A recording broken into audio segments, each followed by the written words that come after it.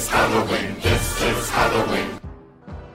Welcome to the My Favourite Film podcast. It's October. It's Halloween. This Halloween we have got some scary movies for you during the Halloween period. So the first one today, October the 1st, is going to be Dawn of the Dead.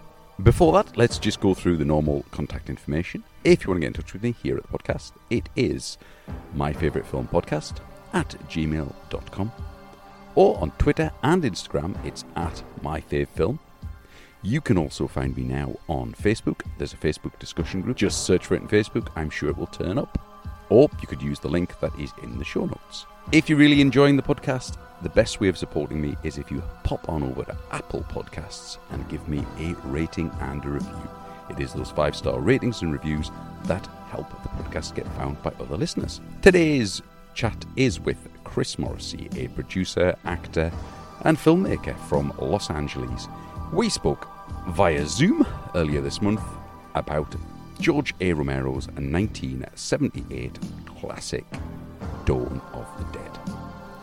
So here is my spoiler-filled chat with Chris about that film. Now, George Romero brings us the most intensely shocking motion picture experience for all times. It gets up and kills. The people it kills get up and kill. This situation must be controlled before it's too late. They are multiplying too rapidly. Dawn of the Dead. Meet me on the roof at 9 o'clock. Getting out. I don't believe We're it. going to What? get out in the chopper. We've got to survive. Somebody's got to survive. They kill for one reason. They kill for food. They eat their victims. Imagine, if you will, that something has gone terribly wrong. Shoot it, man. Now, accept the fact that there's no escaping the horrible consequences. George Romero brings back the dead. Night of the Living Dead has ended. Dawn of the Dead is here. Hello, Chris. Hey, how's it going? Fantastic. Thanks very much. Thanks very much for coming on the show. Oh, I appreciate it. Thank you for having me. Today we're going to talk about the classic 1978 Dawn of the Dead from George A. Romero, rather than the dodgy remake. So before we start, can you just tell us a little bit about yourself, who you are, what you do? Yeah, well, my name's Chris Morrissey. I'm a Los Angeles filmmaker, writer, director, producer. I've done some acting, and I'm also a film curator, and I do a bunch of stuff. I'm here in Los Angeles, and I was born and raised here. So I'm a huge movie buff and have just spent my whole life watching films and making films and just Brilliant. Doing all this fun stuff. Great stuff. Yeah. Yeah, I saw a tweet from you that your latest film's on YouTube at the minute. Is that right? Yeah, one of my films that I did a few years ago called Trick of the Witch. Yeah, it's on YouTube right now, streaming for free until Halloween, and then it's going to go back and do some more theater screenings. Right. But figured perfect time to check it out. Yeah. The kickoff of all the horror films for Halloween. Yeah. Well, I mean, this episode's going to go out before Halloween, so if you're listening now and you want to get a film free on YouTube, could you give us the name again? Sorry, it's called Trick of the Witch, and it's on my YouTube channel. So just type in Trick of the Witch film movie or Chris Morrissey Trick of the Witch, and it'll pop right up. Fantastic. I will try and put a link to that in the show notes as well. So if anyone wants to watch it, then it's there for them. Getting great. quick, I suppose. Yeah. Thank you. Yeah, well, so, Dawn of the Dead. Great movie. One of a series of films by Romero with the zombies in it. In fact, one of 6, I think it is now, isn't it? It was the second. Why is Dawn of the Dead your favourite film? Well, crazy enough, it's actually the first horror film I saw at 6 years old. Wow. I convinced my mother to take me to see it. Yeah. And she, based off of the newspaper ads and TV commercials, which I don't even think they showed that many commercials of it because it was unrated. Yeah. So I was 6 years old and I begged her to take me to go see it. And she took me to this theater, and it was just really epic. It was like going to Disneyland, because it was like this first huge film, and there was so much action and craziness going on, the zombies.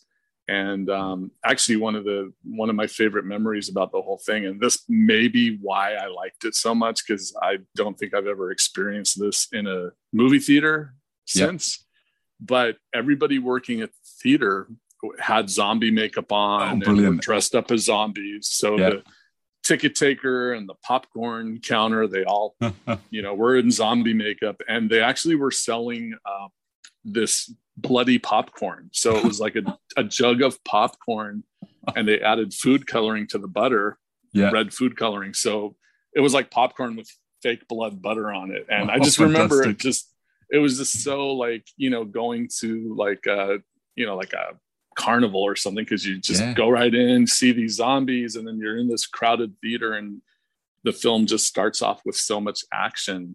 So to me, as a 6-year-old, I'm like looking at this big screen, and all this craziness is going on, and of course it's stuff that I had never seen before. And my mom was probably thinking like, oh, this movie is really not for kids. No, not at all. I'm trying to think, because obviously the 78 cut would have been Romero's original cut, which I know that because you put me onto the slightly longer cut that I think we both watched, which is the one that's 2 hours and 34, that's freely available on YouTube as well. The extended mall cut. Yeah, there's lots of extended scenes in there that I don't remember seeing, that I guess were possibly works of Argento rather than Romero, because certainly it's got his gore all over it from that point of view. So I think that 78 cut, I don't know how much of it you remember. It wouldn't have as much gore in as this version now. Not sure. Because the way they released it here in the States is it was unrated, and even on the posters it said no one under 17 admitted, period. So I don't know how my mom was able to take me, because years later when other horror films came out like Maniac and Mother's Day, those were also no one under 17. They were also released by, I think, the same company, United Film Distribution Company. And I wasn't allowed to go in. Like my dad tried to take me and they wouldn't let me in. So for some reason, I was able to see Dawn of the Dead. Maybe because I was only 6, so they just thought, oh, it's a little kid. He'll probably be sleeping. Were you a particularly tall 6-year-old? Did that? No, I didn't. I'm super tall. I'm 6'5", but at the time, I was like just real tiny little kid. But I ended up seeing the film. Not only I saw it at 6 years old, but it continued to play in the theaters for probably until about 1984. Wow. They re-released it with Creepshow as a double bill, and then it came out again with Evil Dead as a double bill. And then it just became like a standard Friday and Saturday night midnight show. So at some point, probably when I was about, I'd say maybe about 12, I was able to get my mom to take me again, because it wasn't available on video until 1984. No. So I was able to see it a second time. And I remember that one, the second time, storyline wise, and, it was like seeing a whole new film, because, I had forgotten a lot of the scenes in between. But it was such a different experience, and every film after that had to pretty much live up to the expectations. And they probably all didn't. No, I never saw anything like that. The experience was like, it felt like being on a roller coaster ride, because there's, like you said, there's scenes of action, but then it goes into like scenes where not really much is happening. But it really, I feel like the ups and downs really like, make the story what it is, and you really feel like you're with these people. It's a brilliant movie. I love all the Romero zombie movies, and it's one of those ones that just, it adds to the whole mythology that Romero put together in Night of the Living Dead, but it's got so much more to it. And obviously it being color rather than black and white makes a big difference from the point of view of the gore and the blood and whatever else. But there are elements where just nothing happens at all, but the nothing says as much as something, if that makes sense. Yeah, and some of those scenes, I like the scene where Fran is, she had just gone shopping and she puts on all this makeup and she's sitting looking in the mirror bored and she's holding a gun and just kind of acting out this little like, you know, oh, like I'm a movie star. Yeah. That scene to me is, there's just something about it. I just love that moment. It says so much, but so little is happening. It almost lets you get into their sort of mindset and lets you see how, I don't know, how crazy they're going just being locked up inside this mall on their own, just at that point, 3 of them.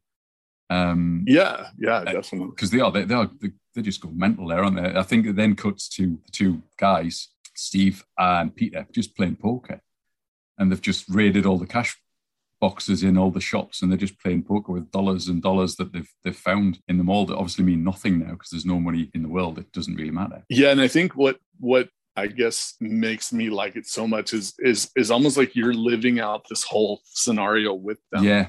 Because if you think about it, it's like if there really was a zombie apocalypse, what would you do? Would you try to go to a mall? Because, hey, they've got everything you need, clothing, supplies, food. Yeah. And even if you couldn't get into every single store, I'm sure there's 1 or 2 stores that, you know, would supply you with everything you can need to get through. So absolutely, yeah. Which is exactly what they do. I mean, when they find the keys for all of the buildings, all the shops and everything else, that's the perfect thing, isn't it? It lets them get in absolutely everywhere and get everything they want. Yeah, because by the end of the film, they've kind of set up the offices as almost a home. They've got a living room, they've got furniture, they've got lighting, and everything's just like being in a house. Yeah, and the thing is, if you look at each character, you know, you've got Peter and Fran, who are like the level-headed, you know, they look at the big picture and they're very like, okay, well, we need to do this if this happens. Like she wants to learn how to fly the helicopter in case, you know, and then Peter's just very like, you know, don't make any stupid moves because we're going to lose everything. And of course, the other 2 guys, Roger and Steven, they're just letting it get to their heads and they're making all these mistakes. And, you know, you know that if it was a real situation and you were with a group of people, that's exactly what's going to happen. You're going to have people that are going to bring the whole situation down, or you're going to have people that are going to want to try to really survive and just get through it and do whatever they can to continue to hold on to this gold mine that they've, you know, stumbled into. Absolutely, yeah. Which, you know, that plays out, and it's jumping ahead to the end, really, but that plays out at the end where they are attacked by a rival gang. And if Stephen had just done what Peter said, which was let them fight it out for themselves, everything would have been all right and they could have got things back to normal and they would have been okay. But that obviously isn't how it plays out, which we'll talk about later, I'm sure. But yeah, it is that level-headedness of Peter and Fran that is the thing that you'd want if you were in a zombie apocalypse, I suppose. Yeah, and you know, like they put up that wall to cover their entrance into the you know, the staircase and all that. And I think, you know, looking at the whole situation where when the motorcycle gang invades, you know, the mall, it's like you just think the whole time, like as I was watching it just, you know, recently before this, I was just like, oh God, if they only just would have grabbed a few things, you know, stayed inside that shelter area. Yeah. You know, they could have probably rode out the whole thing. The motorcycle gang probably would have, you know, taken what they wanted and left. Yeah. Yeah. And then they probably could have waited a couple days and just, you know, again, tried to clear out the mall of the zombies and really just, you know, take what they still had left. Because I'm sure there was tons of stuff still left over. Oh yeah. Yeah. Yeah. I mean, the mall was full, was it? It was fully stocked of everything you could ever want. So they were fine. Just thinking about the other films then in the series, have you, I assume now you've seen the other films in the series? Oh, I've seen every single one of them. In fact, it's funny because I don't remember exactly, but I think I saw Night of the Living Dead after seeing Dawn of the Dead because they used to show it on TV a lot. Yeah. And I actually never saw it in the theater until years later. They did like a 25th anniversary thing in Pittsburgh. Yeah. And so I flew to Pittsburgh and I got to see it in the movie theater for the first time. Yeah. And they actually had a lot of the cast members of Night of the Living Dead. Oh, excellent. And George Romero. And they actually did, it was at like across the street from the Monroeville Mall. Right. At some hotels, like a Hilton hotel. But they actually did like a mall tour and all this stuff. Right. So I got to do all that. And then like at the, they did like a Saturday night, like 25th anniversary re-premiere of Night of the Living Dead. And it was just really, really cool. But yeah, like I saw, to me, Night of the Living Dead and Dawn of the Dead are my favorite of the two. Yeah. And then I would say, I like Day of the Dead, but it's not one that I feel like I can watch over and over. No, it's got a bit of the Dawn of the Dead sort of nothing really happens, but not in as interesting a way, I suppose. And I think all the military stuff just kind of, it gets like it doesn't keep you interested as much. No. It's just like, okay, they're just arguing and finally when it comes time to all the chaos ensues, it's just like, okay, good, like I want the zombies to eat all these people now. So like we want the zombies to win at this point. And then the other ones was Land of the Dead. Land of the Dead, yeah. That was next. Land of the Dead. I liked that one, but it didn't feel like it was connected. I mean, I know it's the same story about zombies, but I feel like it didn't have that. The characters weren't as, I don't know, interesting or likable as Night of the Living Dead and Dawn of the Dead. Because I feel like Night of the Living Dead, the characters were so specific and it was like watching a stage play. Yes. Everybody was so, perfect for their characters. Yeah. I think that's this small cast. And I mean, Night and Dawn have both got very small casts. You don't see a lot of people. And it is almost, other than the bits in the mall with Dawn, you could do it as a stage play because it's just one room or two rooms. And I really like the claustrophobic feeling of Night of the Living Dead. And as a kid, seeing it on TV, I actually to me, it was really scary. But when I saw it as an adult in the movie theater, people were laughing through the whole thing. And I'm thinking, why are they laughing? Like, this is scary. I've always felt it was a scary film. Yeah. But people were laughing. And it was really surprising to see it as an adult and get like that different kind of perspective on it. Yeah. I mean, there are elements of humor. I mean, certainly the custard pie throwing in the food fights with the bikers and the zombies in that attack's fairly humorous the way they deal with them. So there's big elements of humor, I think, throughout it.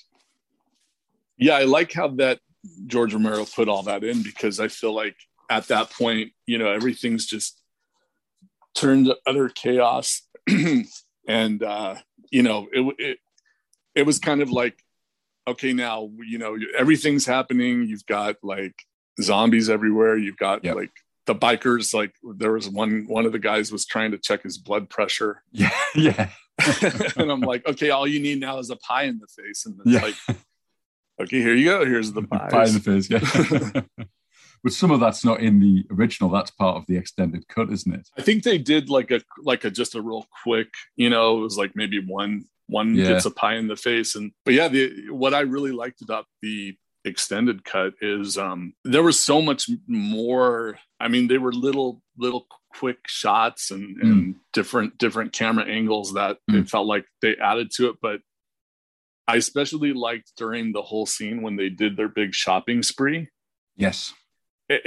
I love the fact that it was so much more prolonged and detailed because it's like it really got to the point watching it like, wow, they're really just letting it all, this whole like ego and the comfort of, okay, we've got everything at our fingertips. They're putting on like fur coats. And then it's like you hear the moans of the zombies outside, and it's just kind of a creepy feeling of like they're living in this whole fantasy land, but the world outside is just like this dark, utter, like chaotic mess. And eventually they're gonna succumb to it. So I wish they put that extended footage into the original, the US cut, because I think that's the United States. You know, everybody here, especially in LA, everybody's all about shopping and excess. And, you know, give me more, you know, it's all about materialistic stuff. Yeah. So I thought that was like the perfect commentary that George Romero put that great twist on. So yeah, I mean, that was his whole point, wasn't it, of the film? It's an allegory for the consumerism that was going on within the world at that point, and showing the whole idea that the zombies have come to them all because that's what they do in their normal lives, and now as dead they just come back because that's where they want to be. They want to be shopping. So yeah, I love it just because it's such a perfect you've got like all the dark scary stuff, and then you've got like this, you know, twisted like dark comedy. You know, it's like I feel like this film gives you just a little bit of everything. So it's like you're entertained, but you're shocked, and you're also like excited, and there's so many ups and downs, like, you know. And I feel like the characters are so perfect because each one represents like a certain aspect of us as the audience. What would we do in that situation? Yeah. And I love the fact that none of the actors were, you know, well known. They're all like unknown actors at the time. So you really don't know who these people are. You have to get to know them. You're not looking at like Bruce Willis or Tom Cruise or someone and just like, okay, we know they're going to survive at the end because it's the, you know, multi-million-dollar, you know, movie star. Yeah. Well, I think that's the thing with the way Romero did both these first two films, that, you know, they were all unknown actors. So there was no, this character must live through it. And I think that's a big thing with zombie movies, that you don't know who's going to live, and actually everyone should be expendable, because there's a certain futility to the whole idea of the zombie apocalypse, that eventually everyone's going to die at some point. And I think Night of the Living Dead shows that really well, in that, you know, all the main characters, including the main protagonist, do die at the end, even though the main protagonist dies at the hands of the police force. It's very much, there's a very nihilistic view, I suppose, of the zombie apocalypse, that everyone's going to die. You don't know who's going to live. Also, with the ending of Dawn of the Dead, it's like it's left up to the interpretation of the audience to like, okay, we know that they flew off, but, you know, she says that there's not much fuel left, and also it's like, well, it's probably been like maybe 2 months in the storyline, so possibly between the beginning when all the chaos at the news station to where they're in the mall and like things are getting worse, and the radio signals and television signals are like not even working anymore. So you just wonder like, how far are they going to get in the helicopter, and they're going to have to land. And also she's pregnant, so she's going to be having a baby. And so it just kind of has this weird, like, there's hope, but then there's this like melancholy, like, ooh, like, are they gonna really get away? Yeah. How far they're really going to get. Yeah. Yeah. It's a good ending. It does leave you just wanting a little bit more, but it gives you some sort of closure in that, you know, those two are going to get away, but you just don't know how far. Yeah. I would have loved to just see, like, you know, what his take would have been on George Romero. Yeah. You know, because I think people have asked him, like, what do you think happened with Peter and Fran? And I don't think he answered. So no, I mean, curious to know. When he then made Day, there's no link there. The cast are completely different. It's a different story, different place within the world. So he doesn't. None of the 6 films link to each other. They're always a different cast. They're in a different time, and I guess certainly with the first 3, there's a good 10 years between each of them. So bringing the same cast back would become very difficult. So yeah, it's odd the way that there's no continuation of his story, just a continuation of the mythology, I suppose, of the zombies. Yeah. I did like how Diary of the Dead. Document of the Dead's the documentary. But Diary of the Dead, I liked how it did show like another group of people at the start of when everything was just first happening. Yeah, it wasn't a great reboot, film, wasn't it? Yeah, I mean, it was interesting for what it was. I mean, I didn't think it was a great movie, but I did enjoy it, because I do like to see the different perspectives of, you know, like, how would other people have, you know, survived. Yeah. What would you do, like, if you weren't able to get to them all? Yeah, So. absolutely. Yeah. Well, I must admit, I enjoyed it more than Land of the Dead, so it had something going for it from that point of view, I think. Yeah. Oh, definitely. I was very surprised because, I mean, after watching Land and Survival of the Dead, I don't remember if Survival of the Dead came out after Diary. No, that was the last one. Survival of the Dead's the sixth film. It came out after Diary. It was supposed to be a direct sequel, but then something went wrong that it ended up a different cast going to the island. But yeah, I didn't like Survival of the Dead as much. I enjoyed it. I like to watch all of the zombie films. Yeah. So each one has its own charm, I feel, Absolutely, in its own way. But I definitely, my favorites still are Night of the Living Dead and Dawn of the Dead. Like, you can't beat those two. No. And for different reasons, because they're very different stories. Night is certainly a lot more claustrophobic than Dawn. But Dawn's got a lot going for it from a point of view of just how bored I think we'd all get if we were in that situation, and how crazy we'd probably all drive each other if stuck in that type of world. Yeah. And I love with Night of the Living Dead, I love that it's in black and white, because it just gives it like an art film look to it. And there's so many things as a filmmaker, like all these different weird camera angles and like close-up shots. And a lot of people always say, oh, it's a low budget zombie movie. But to me, like I think it ranks up there with a lot of these like French New Wave films like Breathless. And it just has this great photography and, But I mean, at the end of the day, it is a low-budget zombie movie. Yeah. Because I think, but for its time, like 1968, I think a lot of the horror films coming out then were very, cheesy and very. You could see like puppets, and the fake blood looked really like Hershey syrup or whatever, which is I think what they used in Night of the Living Dead. They used like chocolate syrup or something, but isn't that one of the reasons why they did it in black and white, was because they could make blood and the makeup effects look better in black and white, because they could get the colors to look more like blood because it was black and white, if that makes sense.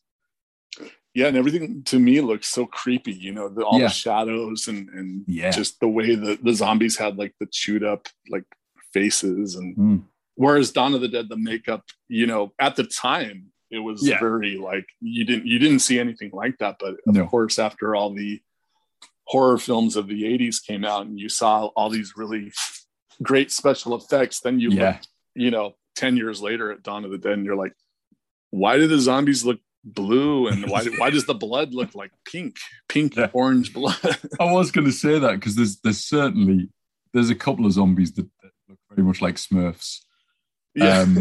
And there's a few where they obviously haven't managed to colour around the eyes properly, because they've got a definite shadow of real skin coming around the eyes, like almost pandas.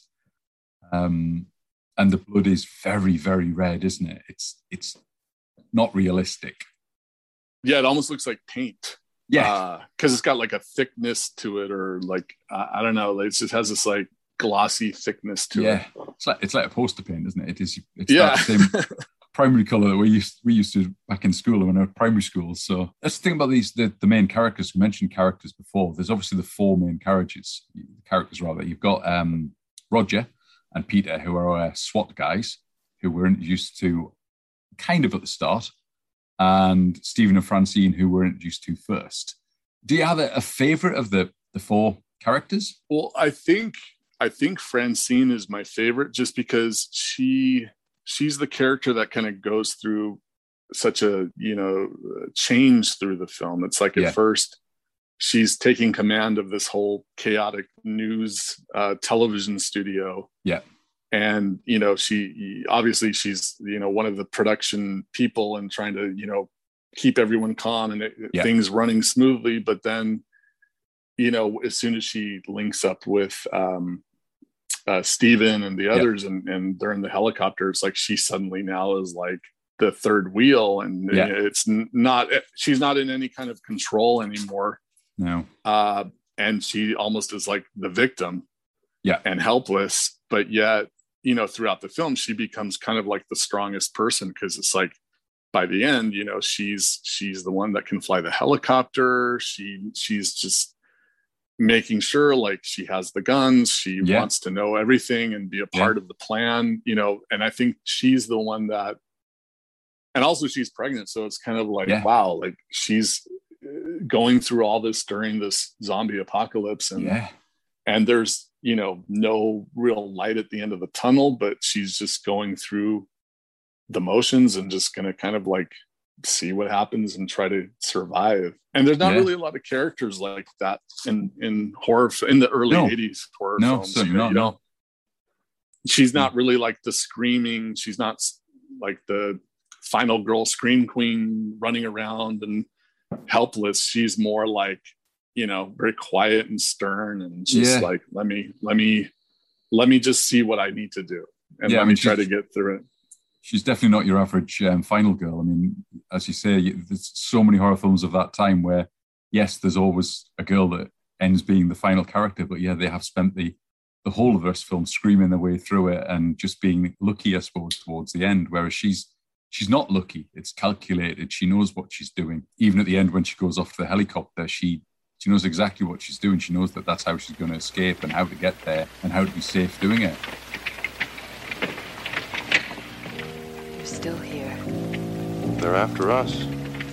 They know we're still in here. They're after the place. They don't know why. They just remember that they want to be in here. What the hell are they? They're us, that's all. There's no more room in hell. What? Something my granddaddy used to tell us. You know Macumba? Voodoo. Granddad was a priest in Trinidad. He used to tell us, when there's no more room in hell, the dead will walk the earth.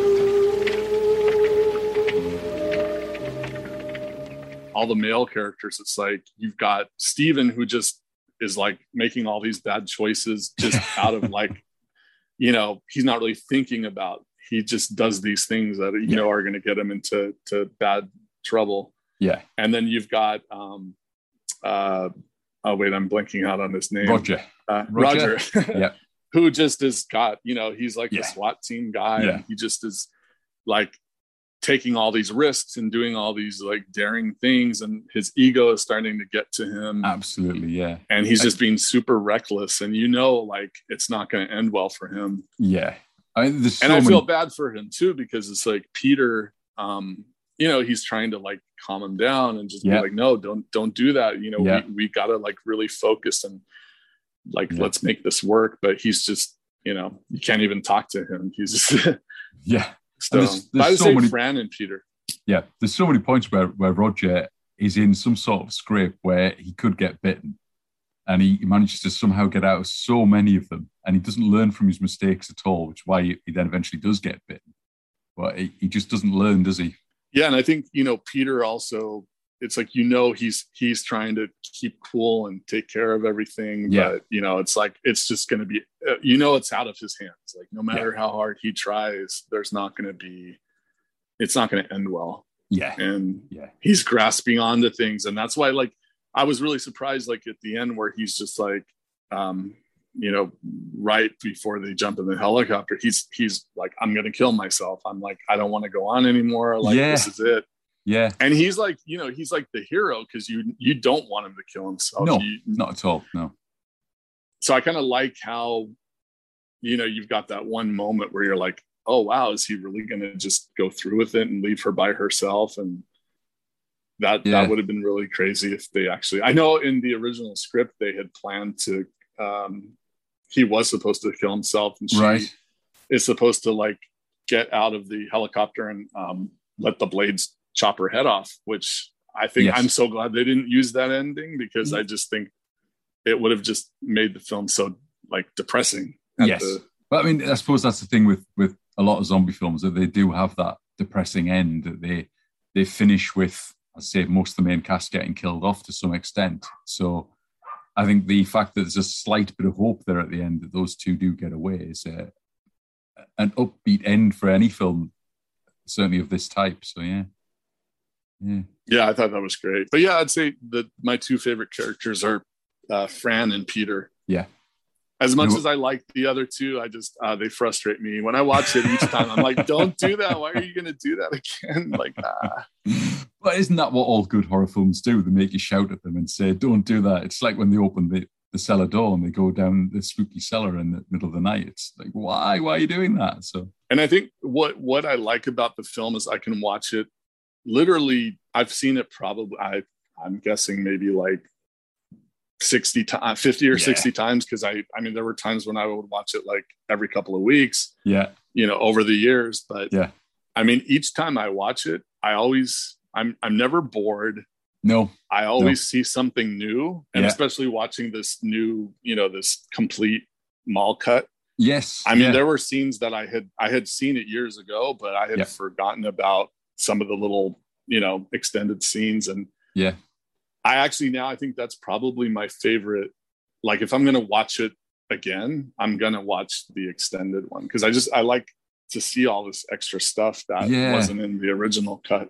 Yeah. I must admit, I was very tempted to watch the original cut again afterwards, just to see how much I'd remembered that was added and what was added, but I just didn't have time to do it, unfortunately. Because I think there was a lot of other things that were added. There's a point, it's towards the start when they first got into the helicopter and all four of them in the helicopter the first time, they fly over Johnstown, which I'm pretty sure is the town from Night of the Living Dead. You see all the rednecks basically that are shooting zombies and whatever else. And I'm sure that's slightly extended from the original. And there's a house in it that looks very like the house from the Night of the Living Dead. And I kind of wondered if they were trying to say, this is happening at the same time as Night. That's the same house. That's the same guys that shoot the protagonist at the end of Night of the Living Dead. And that's where you are. I had thought about that as well, because I had noticed that.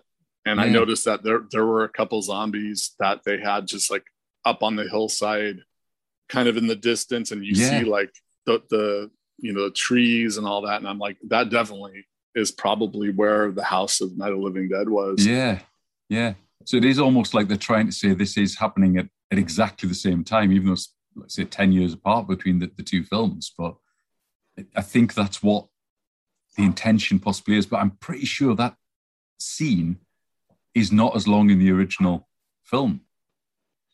Yeah. And I have the book that they wrote back when the film came out. And I read it years ago, so I don't remember, but I think they explained a little bit like that, that it had been maybe like 10 days or something after 10 days into the whole, since it all started. Right. Okay. So, I think it definitely, it's meant to be like within the first week or two of everything going crazy. Yeah.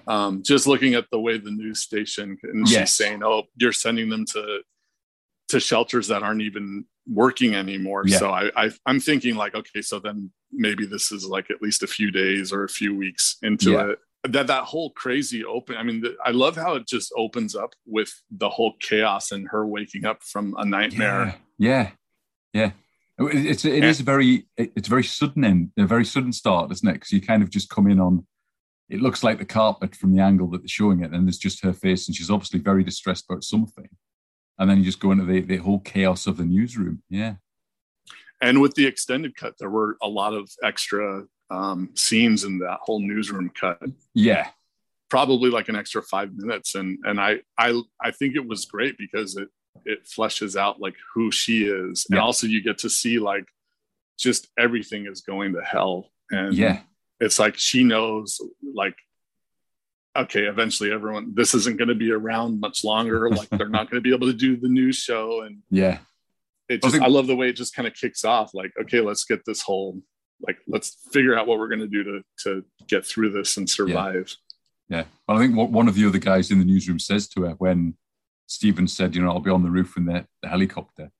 One of them says, we'll be off the air by midnight because the emergency channels are taking over. You may as well go. So I think she realizes at that point there's no point in hanging around. So also there's that whole, in the extended version, there's that whole sequence with them landing, I guess, to get gas in Yes. a dock.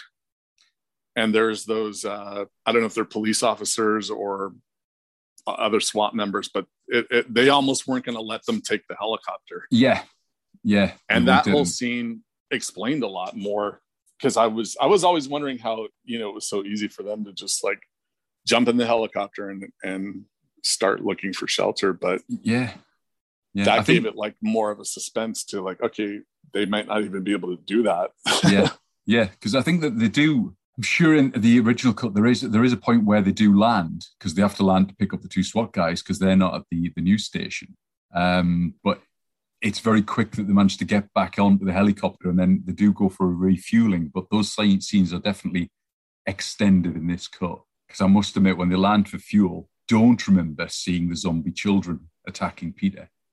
Oh, really? That was like one of the most controversial things here. Oh, right. In the US, like I remember when they tried to do like an R-rated version of the film, maybe like a year out, because it was so successful, and they were just people protesting like, this movie's so violent. And so I think they tried to do like an R-rated cut. And I know in that R-rated cut, they cut out like everything that had to do like any gore, and they definitely cut the whole scene with the kids being shot. I wonder whether it's a UK cut, because certainly in this country it was massively censored. It was on what they call the video nasty list over here, as an awful lot of the horrors that were coming out at that point were. They just what we call X-rated over here, or we did have an X rating, which was higher than what we now would have as an 18 rating. It was kind of like, watch this at your peril almost. And certainly it didn't get a video release here for a long time, because it wasn't allowed to. So I wonder if that's just the UK cut hasn't got that bit in it. So to see that was, because I can't think of any, there's not many films where you'll see a child, even though it's a zombie child in this case, being brutally murdered in that way, because he doesn't just knock them off and shoot them once in the head.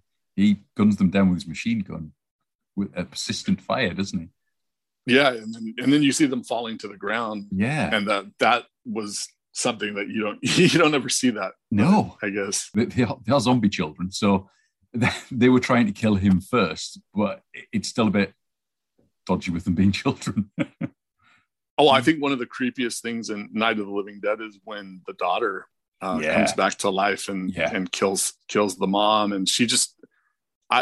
When I was a kid, like that was one of the scenes that I really didn't like to watch, because she had that crazy look on her face and the blood on her mouth, and she just looked like one of the worst zombies. Like if you were gonna run into one, like, oh, you better watch out for this one, because she's like ready to just tear you apart. Yeah, it is. It's the odd thing with Romero's zombies, and I think people have said it before. They have some form of intelligence there. And I mean, there's the little girl, obviously, in Night of the Living Dead who picks up a shovel in order to kill her mom. And in this one, there's definitely a zombie who uses a crowbar to smash the window of one of the trucks. And there's others, they managed to use a ladder, which... that was surprising. Can't think of any other zombie films where zombies manage to do things like, there's a ladder there, I can use a ladder, I can climb using both hands and feet at the same time. You normally see them as being very clumsy and not able to do that type of thing. They put it down to this whole, it's, I don't know, ingrained muscle memory that they're just doing what they would have done when they were alive, which is what they say about them going to the mall.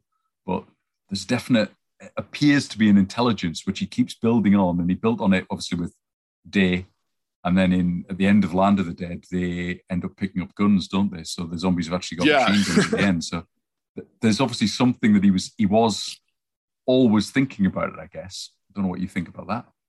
Well, there's that one scene where Fran is by herself inside the JCPenney's. She had just closed on the door, the glass door, and there's that baseball player zombie. Yeah, that just kind of sits down and just starts staring at her, and he doesn't look like he wants to rip her apart and eat her. No. He's just like in awe of her and just Yeah. kind of like, yeah. And for that moment, I'm thinking, wow. And I think she knows it too. She kind of like looks at him with sympathy and just is like, wow, he's like just looking at me. He like has this connection to like his old life. Yeah.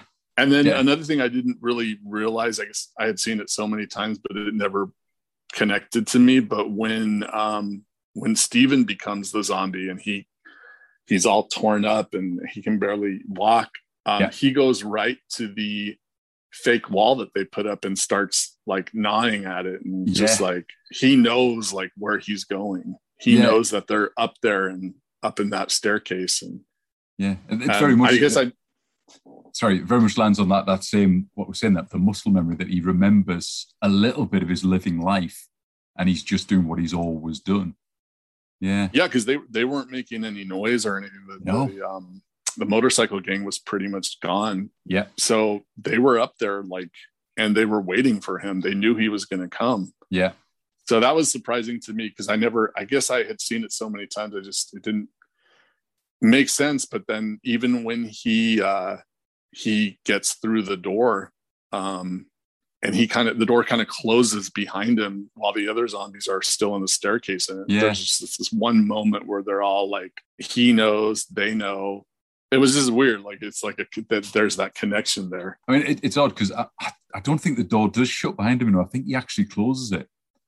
I'm sure. He knocks it closed. It's almost like, I've opened the door to my apartment. I must close it because something might get in. And he's kind of got the gun half in his hand and he's not sure what to do with it. Yeah, because the next zombie obviously opens the door. So it manages to work out how to open doors well. Yeah, I think that's so perfect that George Romero, like, did all the little details and stuff that, I mean, because that's the one also thing about the film is it's such a huge epic, there's so many cast members, with all the zombies and the motorcycle gang and that location. They were filming overnight when the mall was closed and it was wintertime, but he paid attention to so much detail with such a huge crew and cast. I mean, I would just thinking as a filmmaker, like I think I would miss a lot of things because of just the, so much is happening all around and overnight at 4 a.m. But he really, paid so much attention to detail and was able to get all that stuff in there. Yeah. Well, it's the fact that, I mean, obviously all the scenes inside the mall, he stopped shooting between October and January because they had all the Christmas decorations up. And that's right. The mall owners wouldn't take the decorations down. So he only filmed outside during October and all the way through October to January and started going back inside once the decorations were down. So it must have been an amazing shoot to be on from that point of view. The amount of time they must have had off and then going back to it again. And as you say, only shooting at night when the mall was shut. So yeah, I think anybody that's or any budding filmmakers should definitely watch Document of the Dead and just just to see like how much was put into pulling off such a huge film. Yeah. I mean, I haven't seen it in a while, but like it just talking about it now makes me want to go rewatch it. Yeah. Well, I think I will actually. I have seen it, but again, it was a long time ago that I watched it. So yeah. And I think that's what's the coolest thing about the film. It's such a big, grand film that you could watch it so many times and discover new things. But just all the effort they put into making the film, and it's just such an interesting Hollywood story. Like there's so much depth and things that whereas like maybe making a Friday the 13th, you're not going to want to sit there and watch like all the behind the scenes stuff because it's I don't know, there's just something epic about Dawn of the Dead that just gives it, there's so many stories involved. It's not your average horror sequel, is it? I mean, most of the horror sequels that were coming out, like your Friday the 13th, it's just like, right, okay, we need to have more violence, more deaths, not more reason to have more deaths or whatever else. Whereas this is just, well, actually, it's a continuation of what's going on in this world, or it's another side of what's going on in this world that we've created. We're not going to up anything other than maybe give them a slightly larger playground, because that's all it is. The mall's a slightly larger playground than the very claustrophobic house of the first one. But it's still claustrophobic, even though it's quite a large space that they're in.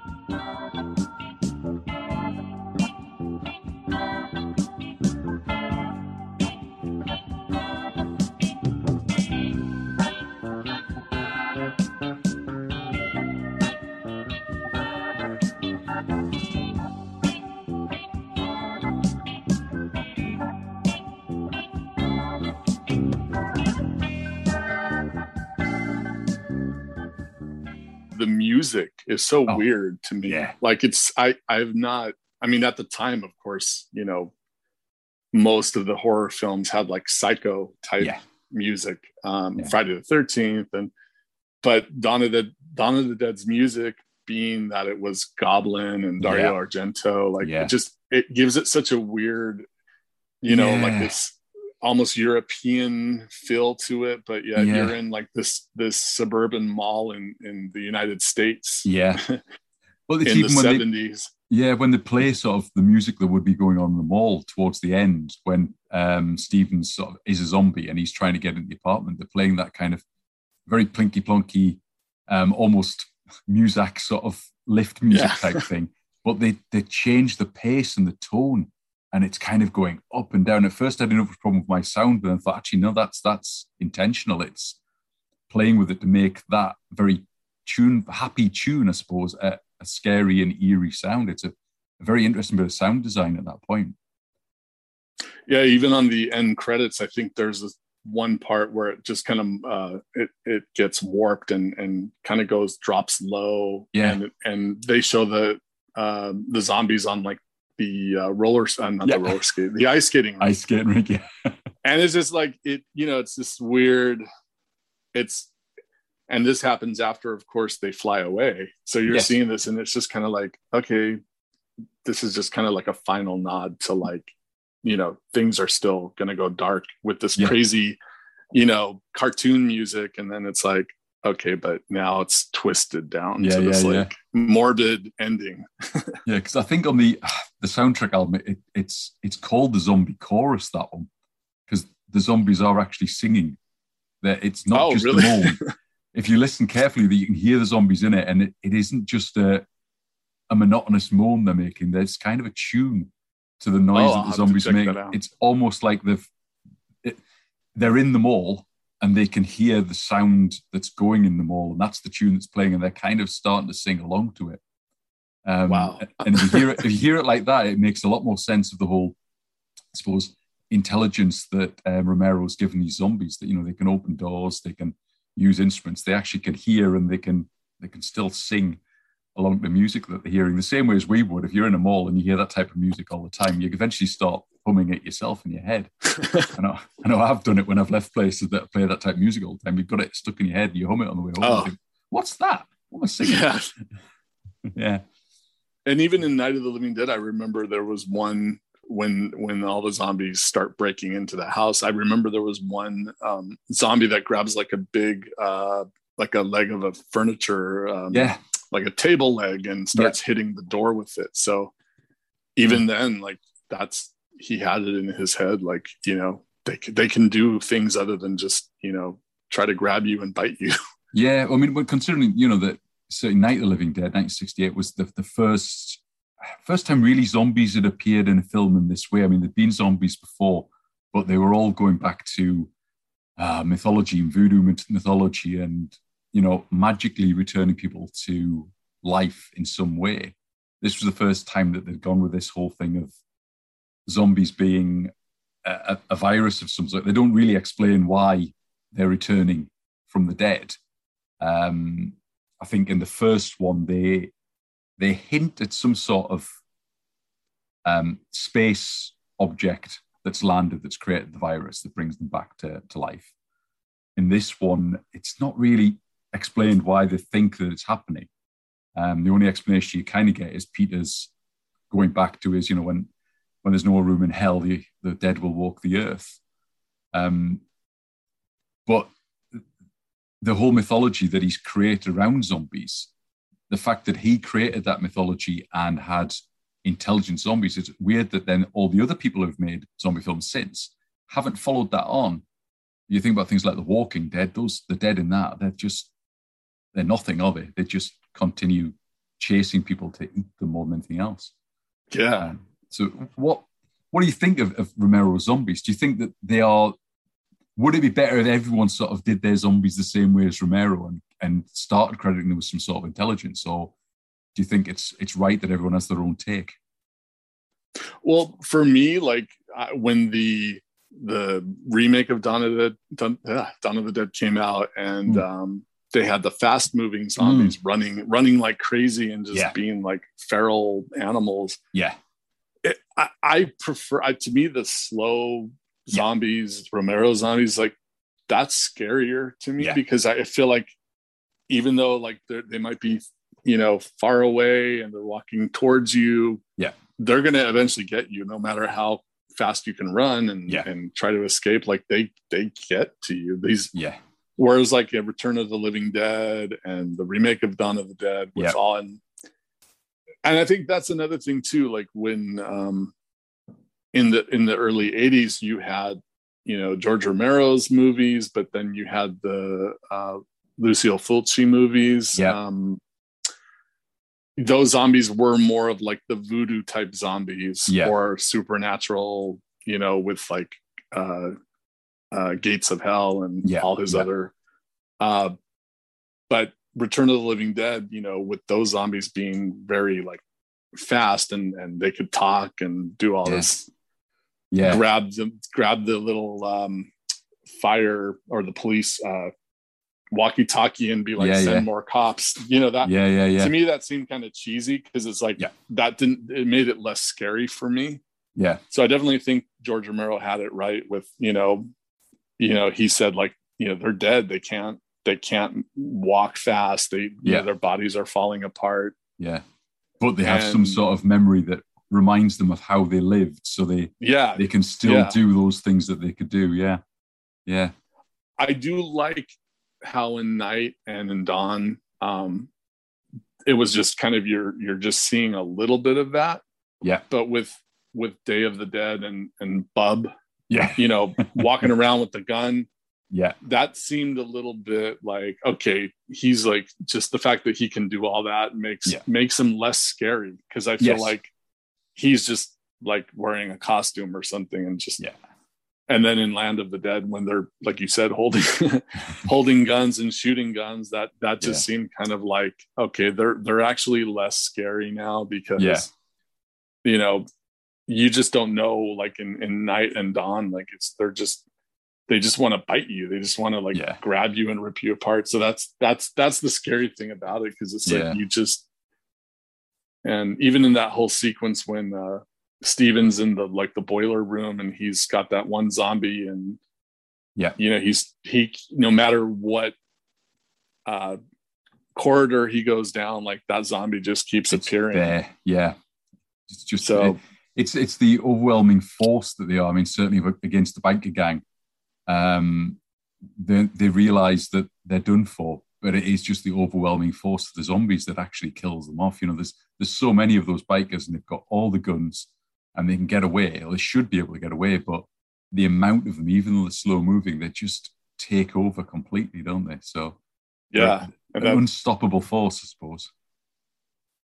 So I wish more people, I mean, I guess Walking Dead, followed his lead with the whole slow moving zombies. So, but it would have been nice, I guess I like in 28 Days Later, I like that those aren't really like zombies. They're more like, crazy virus.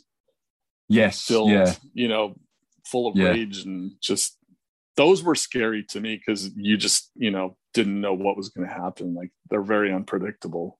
Whereas they've always said that that's not a zombie movie, that he's always said, that they're just infected with a virus that makes them crazy. But you know what? It's a zombie film in my book. But they're very different. It's like if you go to World War Z, the speed of the zombies in that, you're up one again from 28 Days Later. The zombies in that are absolutely top speed things that climb over each other and bash through windows and whatever else. I think the zombie and that itself, one to me, I was going to say that one to me was really disappointing because I felt like it was so much CGI and like all the zombies like crawling on top of each other trying to get up a wall. Yeah, it just became to me like just too much. It's like I think there's some great ideas in it. Certainly going from the source material. I mean, how they ever thought they could make that book into a film was a mystery to me anyway, because it is just a series of small essays almost about people being affected by this zombie apocalypse. But the ideas that they got from it, and I think the idea of how the zombies crawl over the top of each other to climb over that wall to infect the city is absolutely brilliant. But as you say, the CGI zombies just don't work there. It's so obviously CGI, I suppose. Yeah, and it did. I rewatched it again maybe like a year ago, and I just was like, I'm not feeling the suspense, edge of my seat feeling that I do when I watch, like the slow moving zombies. It's just I mean, I think the best zombie in that, and there's only one for me that really is a fantastic zombie, is the one where Brad Pitt's in the lab at the end and he's trying to get the viruses, and it's that one at the door, the glass door, that just chomps his teeth at him. That one is just the acting that guy does so close to the main actor is just fantastic. But he for me reminds me more of the Romero zombies than any other zombie in that whole film. Just the whole thing, he's there and he knows there's somebody there and he's just going to try and get him. So yeah, it's great bit, that bit. Anyway, that's a different film. Yeah, exactly. sorry to detour on it. But. Oh no, it's fine. Detours are always a good thing. We're talking about the same thing and trying to get why this film works so well. And I think it works so well because it is different to a lot of the other zombie films that are out there. And it's it's come from the guy who kind of invented the genre. For whatever way you look at it, there's been so many other zombie films, but it's 1968. The zombie films that were there were not this type of thing. Zombies didn't go after people. They didn't go and kill people. They were under the control of someone. This was the first real zombie movie that had this idea of zombies are flesh eaters and they're going to get you and they're going to pass on the virus to you and you're going to become a zombie. So then Dawn just continued that whole thing. And I think it makes it a very different beast to all the other zombie movies that followed. And I think they both, Night and Dawn, they have just such a realistic nature to them because, you wonder yourself, like, okay, if I was in the middle of the countryside and I see this little country house, am I going to try to seek shelter in there? Yeah. And then, if you're with these people who are just arguing and they all want to do something different to try to, should we escape? Should we board the place up? Should we go hide in the basement? Yeah. And, that's so realistic that that would be happening. Yeah. And same with Dawn. It's like, you've got all the craziness at the beginning, the world's just escalating into this chaos and they're all, it's out of control. And, what would you do? What's the best place to go if you have a helicopter? Like, where would we land? Like on an island or in the middle of some mountain or, hey, look, there's a mall. Yeah. I mean, it's a film of two halves, really, isn't it? Because you have that, well, not two halves, because the mall section is, certainly in this extended version, is much longer. But there's quite a lot beforehand where you're at the news station, you get in the helicopter, you've got the whole scene with the SWAT guys busting the Puerto Rican gang in the projects and getting into the buildings there. All of that exposition there, I suppose, about telling us about the fact that the dead have been coming up back to life for quite some time inside this place. There's the wonderful scene with the priest where he talks about how all the zombies, he's been putting them to rest and they're in the back room. And then Peter and Roger go into that back room to find all the would have been dead, I suppose, all in body bags and whatever, and eating each other and so on. And they have to wipe them out. So there's an awful lot there that's a very different film, I suppose, than the mall section. What do you think about that as two sections to the film? Yeah, because it really sets things up to show that, like, you know, everybody is handling things differently, and you've got everybody in that building, they've got, you know, their family members, and instead of, you know, killing them off, they're throwing them into the basement or locking them into the other apartments. And, you know, there's that scene where the guy, one of the SWAT team members, is going crazy and just shooting everybody, but yet you know, they're kicking the doors open and you see zombies on the floor, but then you see like the woman screaming, and so she obviously was in the same apartment where there's a zombie.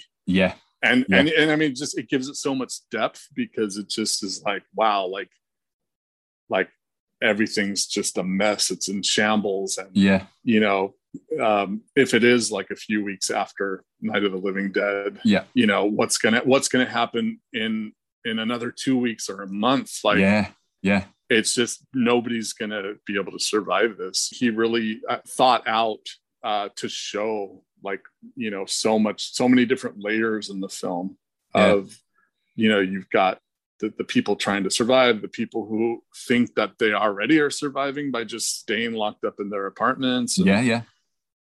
And then you've got, like, you know, the authority people, like the cops and the SWAT team. And, you know, they're all still trying to, you know, go about their business and handle their whole, like, you know, follow the rules. But, you know, they're at their last grasp, where they're going to have to decide and make a move to, you know, do we join them? Do we try to find a helicopter? I think the other people were taking a boat and looking for an island. I think that's what they say. They say, we know how to use a boat, we don't know how helicopters work, so we will take the boat, sort of thing. So it's I guess it's, which I think that was in the and that was in the extended thing. It gave it more, like, you know, explanation. Every dead body that is not exterminated becomes one of them. It gets up and kills. The people it kills get up and kill. A bit at the very start sort of sets that scene of, this is a worldwide thing. It's not just happening in one place. Adds a lot more weight to that. And then to cut to the projects just gives that little vignette, I suppose, of how it really can affect everyone, and that it's a, you know, this is how these people are dealing with it. So you've got that two sides very quickly together of, it's a global thing, but actually think about the little man and how it is really affecting people.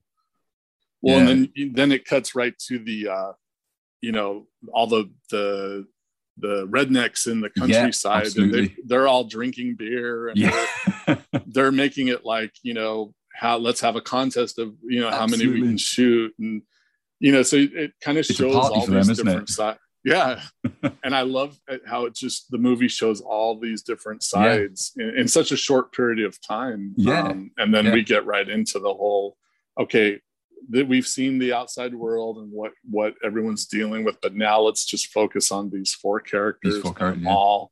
And you just kind of go through this whole thing with them, and you're just, you know, you're getting to know them. You're putting yourself in the place of, like, you know, would I be able to get rid of all the zombies and take over them all, or would zombies outnumber everybody? And but luckily things, you know, are on their side, and they're able to get through it for a short period of time. I mean, they do a really good job here. Once they get in the mall, the whole way they box themselves into that office, as we've talked about, blocking the walls up, they're putting the fake wall on, working out a ladder system so they can get in and out through the air ducts and all that type of thing it's brilliant ideas that they all come up with.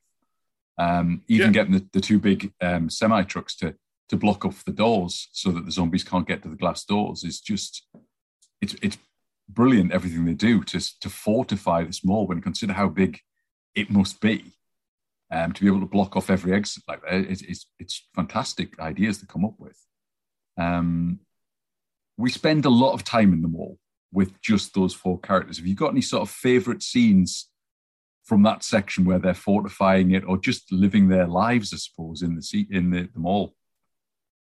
I mean, I really love the shopping spree, and I love how each character's got their own, like, you know, you've got like Fran trying on maternity dresses. And yes. You've got Roger playing video games in the arcade. Yeah. Even the part where Fran's ice skating, and it's just like, okay, I'm killing time. Yeah. And then of course all the scenes where they're like, you know, taking the money from the bank and eating all the food and then, you know, what's so funny too is watching the extended cut now during this pandemic, and everybody here, we've all been in quarantine, and you know, you're home and you're trying to, it's almost like a weird kind of irony, because it's like we're sitting at home and trying to not go out too much, you know, because the virus is out there. And there's that one scene where after Peter has to shoot Roger after he becomes a zombie, he does that whole fancy dinner for Fran and Steven, and he's pouring the champagne and they're eating steak, and they've got like a very fancy, you know, he's in a suit, and it reminded me for a weird, you know, it just reminded me of like, wow, this is almost like the pandemic. Like, who would have thought all these years later I'm watching the film and there's something kind of similar happening where you're home, you're sitting maybe having a pizza and watching a good movie, but then it hits you that, oh wow, I can't really go out because there's this virus out there. And it's almost the same with them, because they're like having this fancy dinner, and Steven proposes to her, and she turns him down. She's just like, no. She's like, the reality is that we're in a fantasy. Like, this is not, it's not real life. There's zombies outside, and we're eventually going to get probably eaten. It's slightly more dangerous than the pandemic, I suppose, we're in. I mean, COVID's not something to laugh about, but certainly zombies aren't knocking down our doors, thankfully. So I mean, it was just it's weird to see, you know, that this film has such a I mean, certainly longevity. When we were in lockdown over here, we're sort of, well, out of lockdown, I suppose, to a certain extent here. But when we were properly locked down, we certainly, myself and the family, we did the same thing. You know, we cooked a nice meal and we all dressed up and had a nice meal together in the house because we couldn't go out to a restaurant. So it's exactly the same thing as, you know, Peter's doing for Steven and Fran in their little house, I suppose. So yeah, it's interesting that all these years later, we're just still thinking that's what is a good idea to do. Yeah. Before it's time to see. That's why it's such a great film, because it's something that just it goes with the times. Even back then, with, you know, the whole, that was the thing, like in the late 70s, early 80s, like as a kid, you know, it's like my dad would pick my sister and I up from school and would go to the mall. We'd be shopping, and it was like this whole, like, you know, oh hey, we're gonna go to the mall and get a toy, and then we'll probably go see a movie after. You know, when that film came out, like, malls were just at the height of their popularity, and they were still pretty new. So the fact that he was able to like set this whole situation, if he had made the film right after Night of the Living Dead, like by in like 71 or 72, it wouldn't have been in a mall. He probably would have just had to continue the storyline, like maybe set it in a bigger city, or you know, maybe he would have had to do like the military thing, like in Day of the Dead. But the fact that he was able to like put it in a mall. He'd always said that he wasn't going to do a sequel, and it was only because he went to that mall and it happened to be a friend of his that was the manager at the time.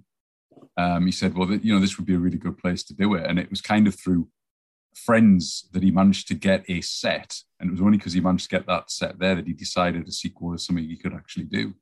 And I think, I could be wrong, but I think all the mall stuff was shot first, and then they added on the newsroom stuff and the SWAT team stuff afterwards. Oh, okay. So that makes sense. It was shot very much out of order. It was like, right, we've got this idea for them being trapped in the mall. Let's do that. And then thought, well, how did these four people get together in the mall? So we best now write that section as well. So they then shot that stuff afterwards to kind of flesh out the story, I suppose. Yeah.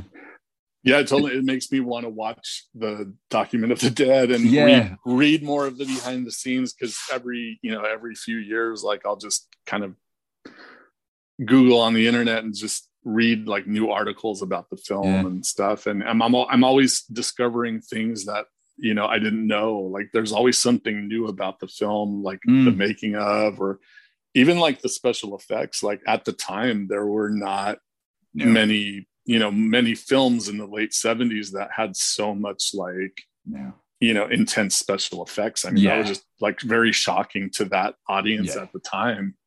Well, and then now looking at it's like I mean, I believe that bit of the I know it's certainly part of the extended one where the bikers are being ripped to pieces. That the body that they rip up inside there it's butcher's offal. It's real animal pieces that they're ripping out there to make it look as real as possible. And certainly when they're gnawing on bones and things, it's real animal bones that they're gnawing on with real flesh on it. Because I think there was a lot of actors at the time, extras that were there at the time said, is it safe to do this sort of thing? It's just this raw dead animal. So, but it's very realistic. That section there, I think, is probably it's the goriest part of the whole film, and it's the only time that really I think the blood and the gore looks real, is when those bikers are being ripped apart whilst they're alive by the zombies. And you see, entrails coming out and things. Those special effects, what do you think about those against sort of the other special effects we see? I mean, when people get shot and this, it's not the greatest, is it? Yeah, I mean, it's just to me. I mean, like at the time, it was so new, and I remember when the film came out, and I had told other friends like at school, like, oh, I got to see Dawn of the Dead. I remember them, a lot of the parents, I think we had like a babysitter, and I remember I had a Fangoria magazine, and she saw me reading it and was like, oh, like, I don't want this trash in my house, like and I remember telling people, I think she had gone and seen Dawn of the Dead, and they walked out after the first like 15 minutes. And she's like, I'm not letting my kids see this film. So at the time, it was just such a big, there was really no film like that. And then of course, Halloween and all the Friday the 13th movies, those came out right after, but there weren't any other zombie movies other than Zombie. Wake up, sucker. We're thieves and we're bad guys. That's exactly what we are. The end of the film is where Romero does this whole thing of actually the zombies aren't the problem here. The problem is people. We get the biker gang that turn up, and they only spot them all because of the flying lessons that Fran's getting. But this is what shows that, and I guess it's the same in every zombie thing, that it's never the zombies that are the real enemy. They're just there. It's the biker gang that become the enemy when they break in to try and, I suppose, steal what the three of them at that point have got for themselves. And obviously, because this is the extended mall scene, we get a really big scene here of this epic battle between the biker gang, the zombies, and then Stephen and Peter putting their all in just to try and get rid of them. What do you think about this whole extended scene? Because this one's a really big scene now. It's funny because a lot of times when I've watched Dawn of the Dead, I never really liked the whole biker invasion stuff. I always thought it was just, I guess it was frustrating for me just because the characters could have had it all and still could have gotten through it, but they just had to like be territorial and be like, no, I'm gonna fight them off and let they can't take what is mine, especially with Steven. So it's like I just feel like he kind of ruined it for everybody. But watching the extended version of it and seeing kind of it had so much more to it, and it wasn't just them jumping in and destroying everything. Like there was a lot of more layers to it, and I actually enjoyed watching the extended version, and now I'm actually like excited to see it again because I'm like, wow, this is it gave me a different perspective on the whole thing. And I really hope like a lot of people who haven't seen this extended cut, take the time to check it out, because I think it really gives the film so much more. I mean, I'm not sure what the legalities of it being on YouTube are. but it seems to have been there for quite some time. Looking at the time it was uploaded, and it's certainly there. I'm not sure what the copyright is on it or anything like that, but it's easy enough to find. It's not like I had to search for ages to get it. I just put in Dawn of the Dead Extended Mall, and there it was, the full film. Yeah, I'm really surprised it's lasted so long. I think it's been on it for like 3 or 4 years. Yeah, and I know on like Facebook and Twitter and all these, a lot of people post it or talk about it. So that's how I found out about it. Yeah, it is bizarre that it's been there for so long, because I'm sure there must be a copyright thing going on there, but YouTube are letting it stay up there. So I guess let's watch it while we can. Yeah, exactly. Try to. I don't know if in that 4K box set that came out, do you know if they have an extended cut? I know they have the Euro cut and the film festival cut, but do you know if they have like that whole, like where it's everything? I haven't checked it out yet to see what's available on that box set. It is something I'm going to check out and see what's available in it. So I'm not really sure, but I don't think any of them, when I looked at the quick descriptions that I looked at, I don't think any of them run to the length of this one. Because this is like 2 hours 37, I think it was. I don't think any of them run to that type of length. I mean, the standard release, I think, was only 2 hours and 7 minutes or something like that. So there's a good half an hour in this extra. Yeah, and to me, it didn't seem. I didn't feel like it slowed it down or anything, and I didn't feel bored. I didn't feel like, oh gosh, how much longer is this cut going to be? Like, I actually felt like it went by really quick watching it. So I think a lot of that extension is this scene here at the end, which I suppose is the most action packed of a lot of the film, where you get some fantastic zombie kills. The biker gang going fully for these zombies and killing them in lots of different inventive ways. And then, of course, the biker gang being turned on and being ripped to shreds themselves. So I think there's the extension, if you like, is very much a part that you haven't got time to be bored. It's not changing the pacing because it's speeding it up, if anything, because there's so much happening in it. Yeah. Yeah, and that's why I feel like every time I watch it, it's like I see something new because, the way that he edits everything is so quick, and it's like it's almost like a music video where it's like, okay, like there'll be just flashes of things and you're like, oh, wait a minute. I didn't notice this before. Yeah. Yeah. Have you got any in this this final section? Have you got any sort of favorite kills? So the ones that you may think, oh yeah, that's a bit gruesome. Or well, I do think that when at the very beginning in the apartment building, when when the guy bites his wife or girlfriend on the arm and on the shoulder. Yes. Like that's just so, it looks so realistic, and it's like such a shocking introduction into like you didn't see that in Night of the Living Dead. So it's like, no. It just is like, hey, this is Dawn of the Dead. We're taking it that extra mile, and it looks so real. And the way, I think they said like that the guy who did the biting like bit the actress a little bit too deep, and she really did get like kind of bit, and her screams were real. So I mean that just, it's kind of like, whoa, like this is crazy. So every time I see that, it still looks real to me. Let's see, as far as the other kills, well, I think it's so funny to me that one part where the guy, the motorcyclist, is checking his blood pressure, and it's like, why would you do that when you're surrounded by zombies? That machine isn't going to like work that quickly, and they just like kind of rip his arm off and pull him away, and to me that just seems so like absurd, but it's like wacky. And I just crack up during that thing, that scene. But I just I don't know, like I always do, like that one scene in the airport when Peter, when the whole kids thing happens, the zombie that's on the movie poster kind of like walks in behind him, and that always like it's startling, like you're not expecting it. And I think that one, that's the best makeup effects I think in the whole film. That zombie looks like the zombies we've seen in lots of other sort of more modern films, I suppose. But definitely, like I do like the helicopter the scene where he's pumping the gas in the helicopter and that zombie gets the top of his head chopped off. Yeah.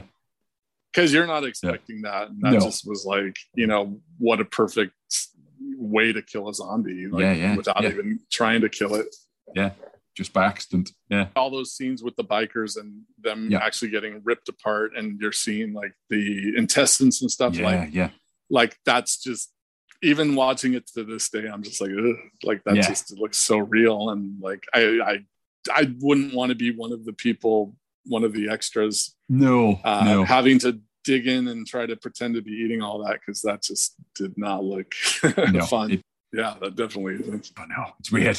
I definitely think Dawn of the Dead, especially a lot of people that are younger, when you say Dawn of the Dead, they think of the remake. And I'm always having to tell people, like, Dawn of the Dead 1978, the original, like I'm always having to clarify it, because I mean,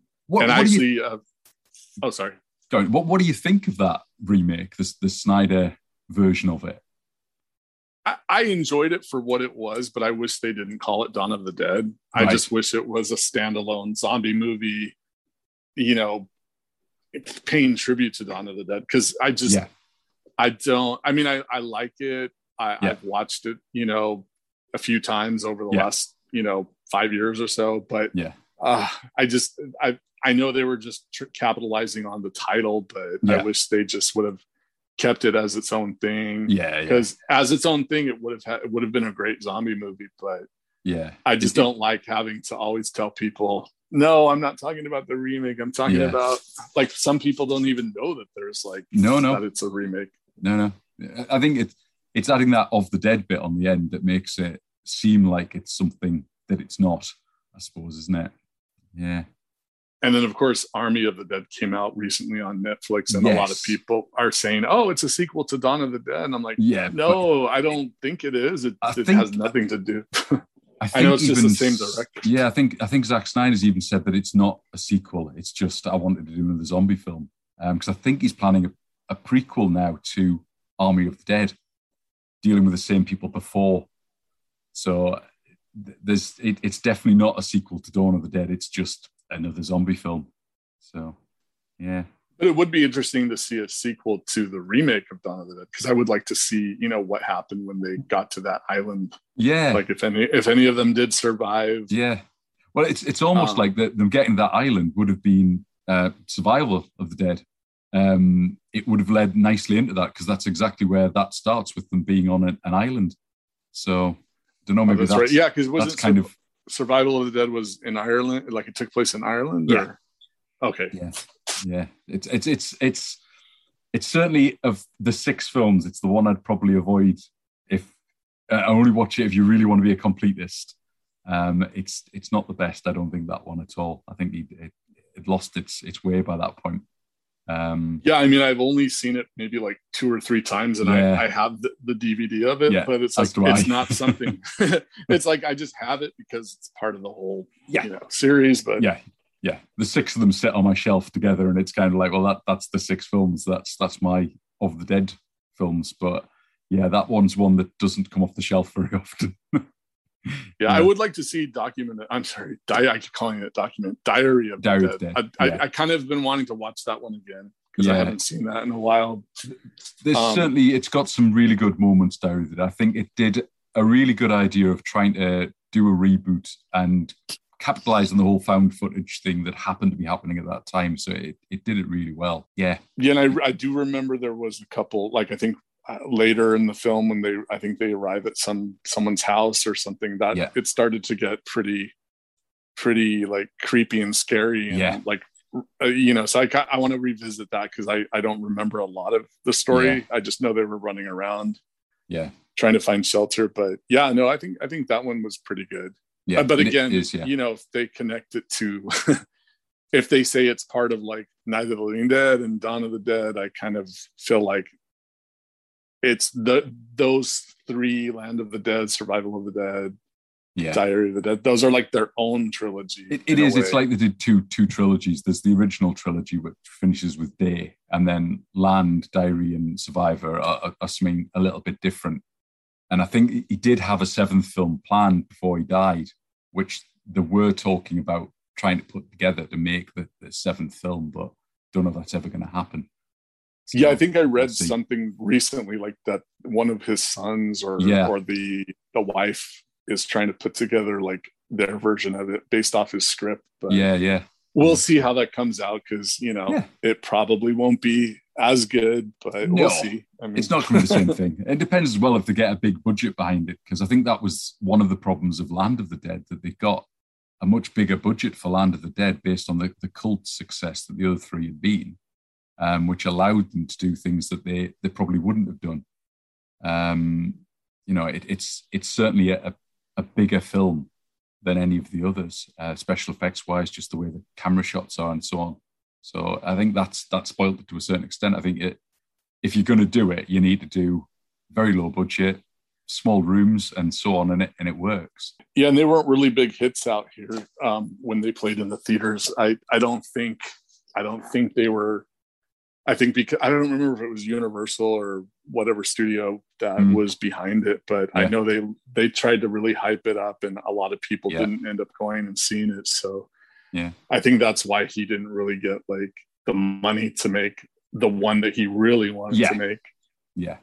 And I think that's why he probably tried to do the reboot with Diary of the Dead. It was a case of actually, I messed up with that Land of the Dead. Let's reboot it, go back to the start. It's early on in the crisis, and this is another group of people, which I think was a really good idea to do that and make that its own thing. Yeah. So that's kind of, I think that's brought us towards the end of the film there, where we talked already about them. I know we said something. Escaping in the helicopter and so on. Do you think there's anything we've missed at this point, or? Gosh, I feel like we've covered pretty much the whole film, dissected it. Inside. No, I think we covered everything as far as I can think of, but I love the fact that it's a film that can be talked about this much. I mean, there's so many people that love this film, and there's so many people that, they're so dedicated to it. Like the fans are so, they're great. Yeah. So hopefully the fact that we've actually talked about it will give other people insight that, will be interesting for them. And absolutely. Yeah. I think it's going to be exciting to hear what people think. Yeah. Although I don't think I'm going to Smurf the same way again after seeing this. Oh yeah. Zombie Smurfs are definitely a thing now. How do you think it would hold up? Or does it hold up now? Does it hold up against the other zombie movies that have sort of been made in the recent years? Well, the funny thing to me is when I watched it with a friend of mine that had never seen Night of the Living Dead and isn't really a big horror fan. Yeah. And he's younger, so he's like in his mid 20s, and he watched it, and to him he thought it was like a comedy, a comic book comedy. Yeah. He said it wasn't scary at all. Right. He did say there were, a couple parts that he felt were too long and boring, which I'm assuming was a lot of the chit chat of them in the mall. Yeah. Yeah. So it was weird. It was cool to see it through somebody else's perspective. Yeah. Because I have such a long history of it, watching it from childhood, but it definitely is interesting. I think it would hold up now, but because Walking Dead has done so many things that I think a lot of people watching it, if they've seen Walking Dead, are going to be like, oh, is this a ripoff of Walking Dead? Yeah. I see what you mean there. Yeah, it's the other way around, of course, but it makes sense. Yeah. But I definitely can say that it's a film that you really can't compare it to many other films of its time. I mean, there really isn't any films this, epic and with this mall setting. It's such a unique film. Yeah. And I think the mall is such a big, it's like the biggest character of the film other than, the zombies. Yeah. I think it's the ideal setting, isn't it? Having somewhere like that is just, it makes the film what it is, to set somewhere where the human race could survive there, no problem, because everything they need is there. So it's kind of a perfect place to hide out in a zombie apocalypse, I suppose, isn't it? Yeah, and if there was a zombie apocalypse now, like the first place I'd want to go is a mall. Yeah. I really would. I would try. I would say, hey, this is like the first option. Let's do this. You've got to have a plan. You've got to know what you're going to do. If it all falls to pieces. Yeah. Okay. Big question that I'm asking everyone at the end. Can you sell this film to me in 30 seconds? Okay, let me try. I think I can. Okay, so Dawn of the Dead is George Romero's epic second chapter about the zombie apocalypse, which started with Night of the Living Dead in 1968. And Dawn of the Dead centers on a group of 4 people, a woman and 3 men, who basically are fleeing the zombie-filled city in a news helicopter, and they find shelter in a huge shopping mall, which is the perfect place to hide out because they have unlimited food and supplies at their disposal. But of course, nothing goes as planned and all hell breaks loose. And it's just a roller coaster epic film that I think will keep you entertained. Brilliant. That's a good surmising of the film, actually. Yeah. Works well. Thank you very much. Just a final thing, where can people find you out there on social media? I know we said what you do at the start, but I have Twitter. I'm at Chris Morrissey. Yeah. Instagram is at Chris Morrissey Films. Yeah. And my website is chrismorrisseyfilms.com. Fantastic. Right. Brilliant. Okay, well, thank you very much for your time, Chris. It's been fantastic having this chat with you and to revisit Dawn of the Dead in this special extended version that you found for us. So, yeah, thank you very much for your time.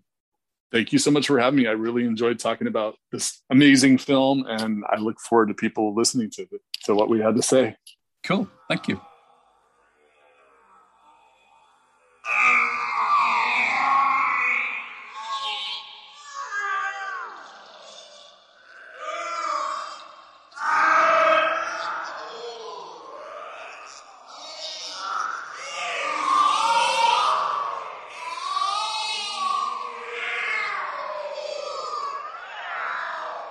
Thank you, Chris, for that fantastic chat that we had on Dawn of the Dead.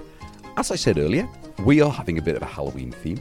So next time, the 15th of October, that's 2 weeks' time, I will be talking to a master of horror, Mr. Mike Munzer, the host of the Evolution of Horror podcast. And we will be talking about his favourite film, which is Wes Craven's Scream. And here is Mike's trail for that very episode. Scream is the best horror movie of all time, and it is the best movie of all time because it is fundamentally a really scary movie. This is a movie that from the opening scene, especially the opening scene, you'll be on the edge of your seat, terrified. Also, it's a really clever movie. It's a comment on the genre. It's got loads of smart jokes. You'll have fun. You'll laugh. You'll jump. You'll scream. It gives you every emotion in the book. It's a roller coaster, and there's not one single thing that's bad about it. Thank you very much for that, Mike.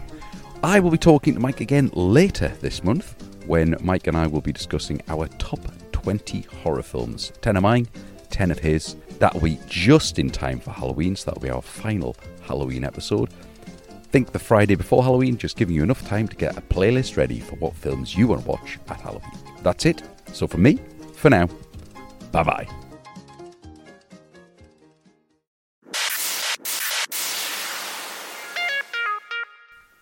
Finally, thanks to Acast for hosting the website and to Max Smith for the theme tune composition. To get in touch with the podcast, remember that website is www.myfavoritefilm.com.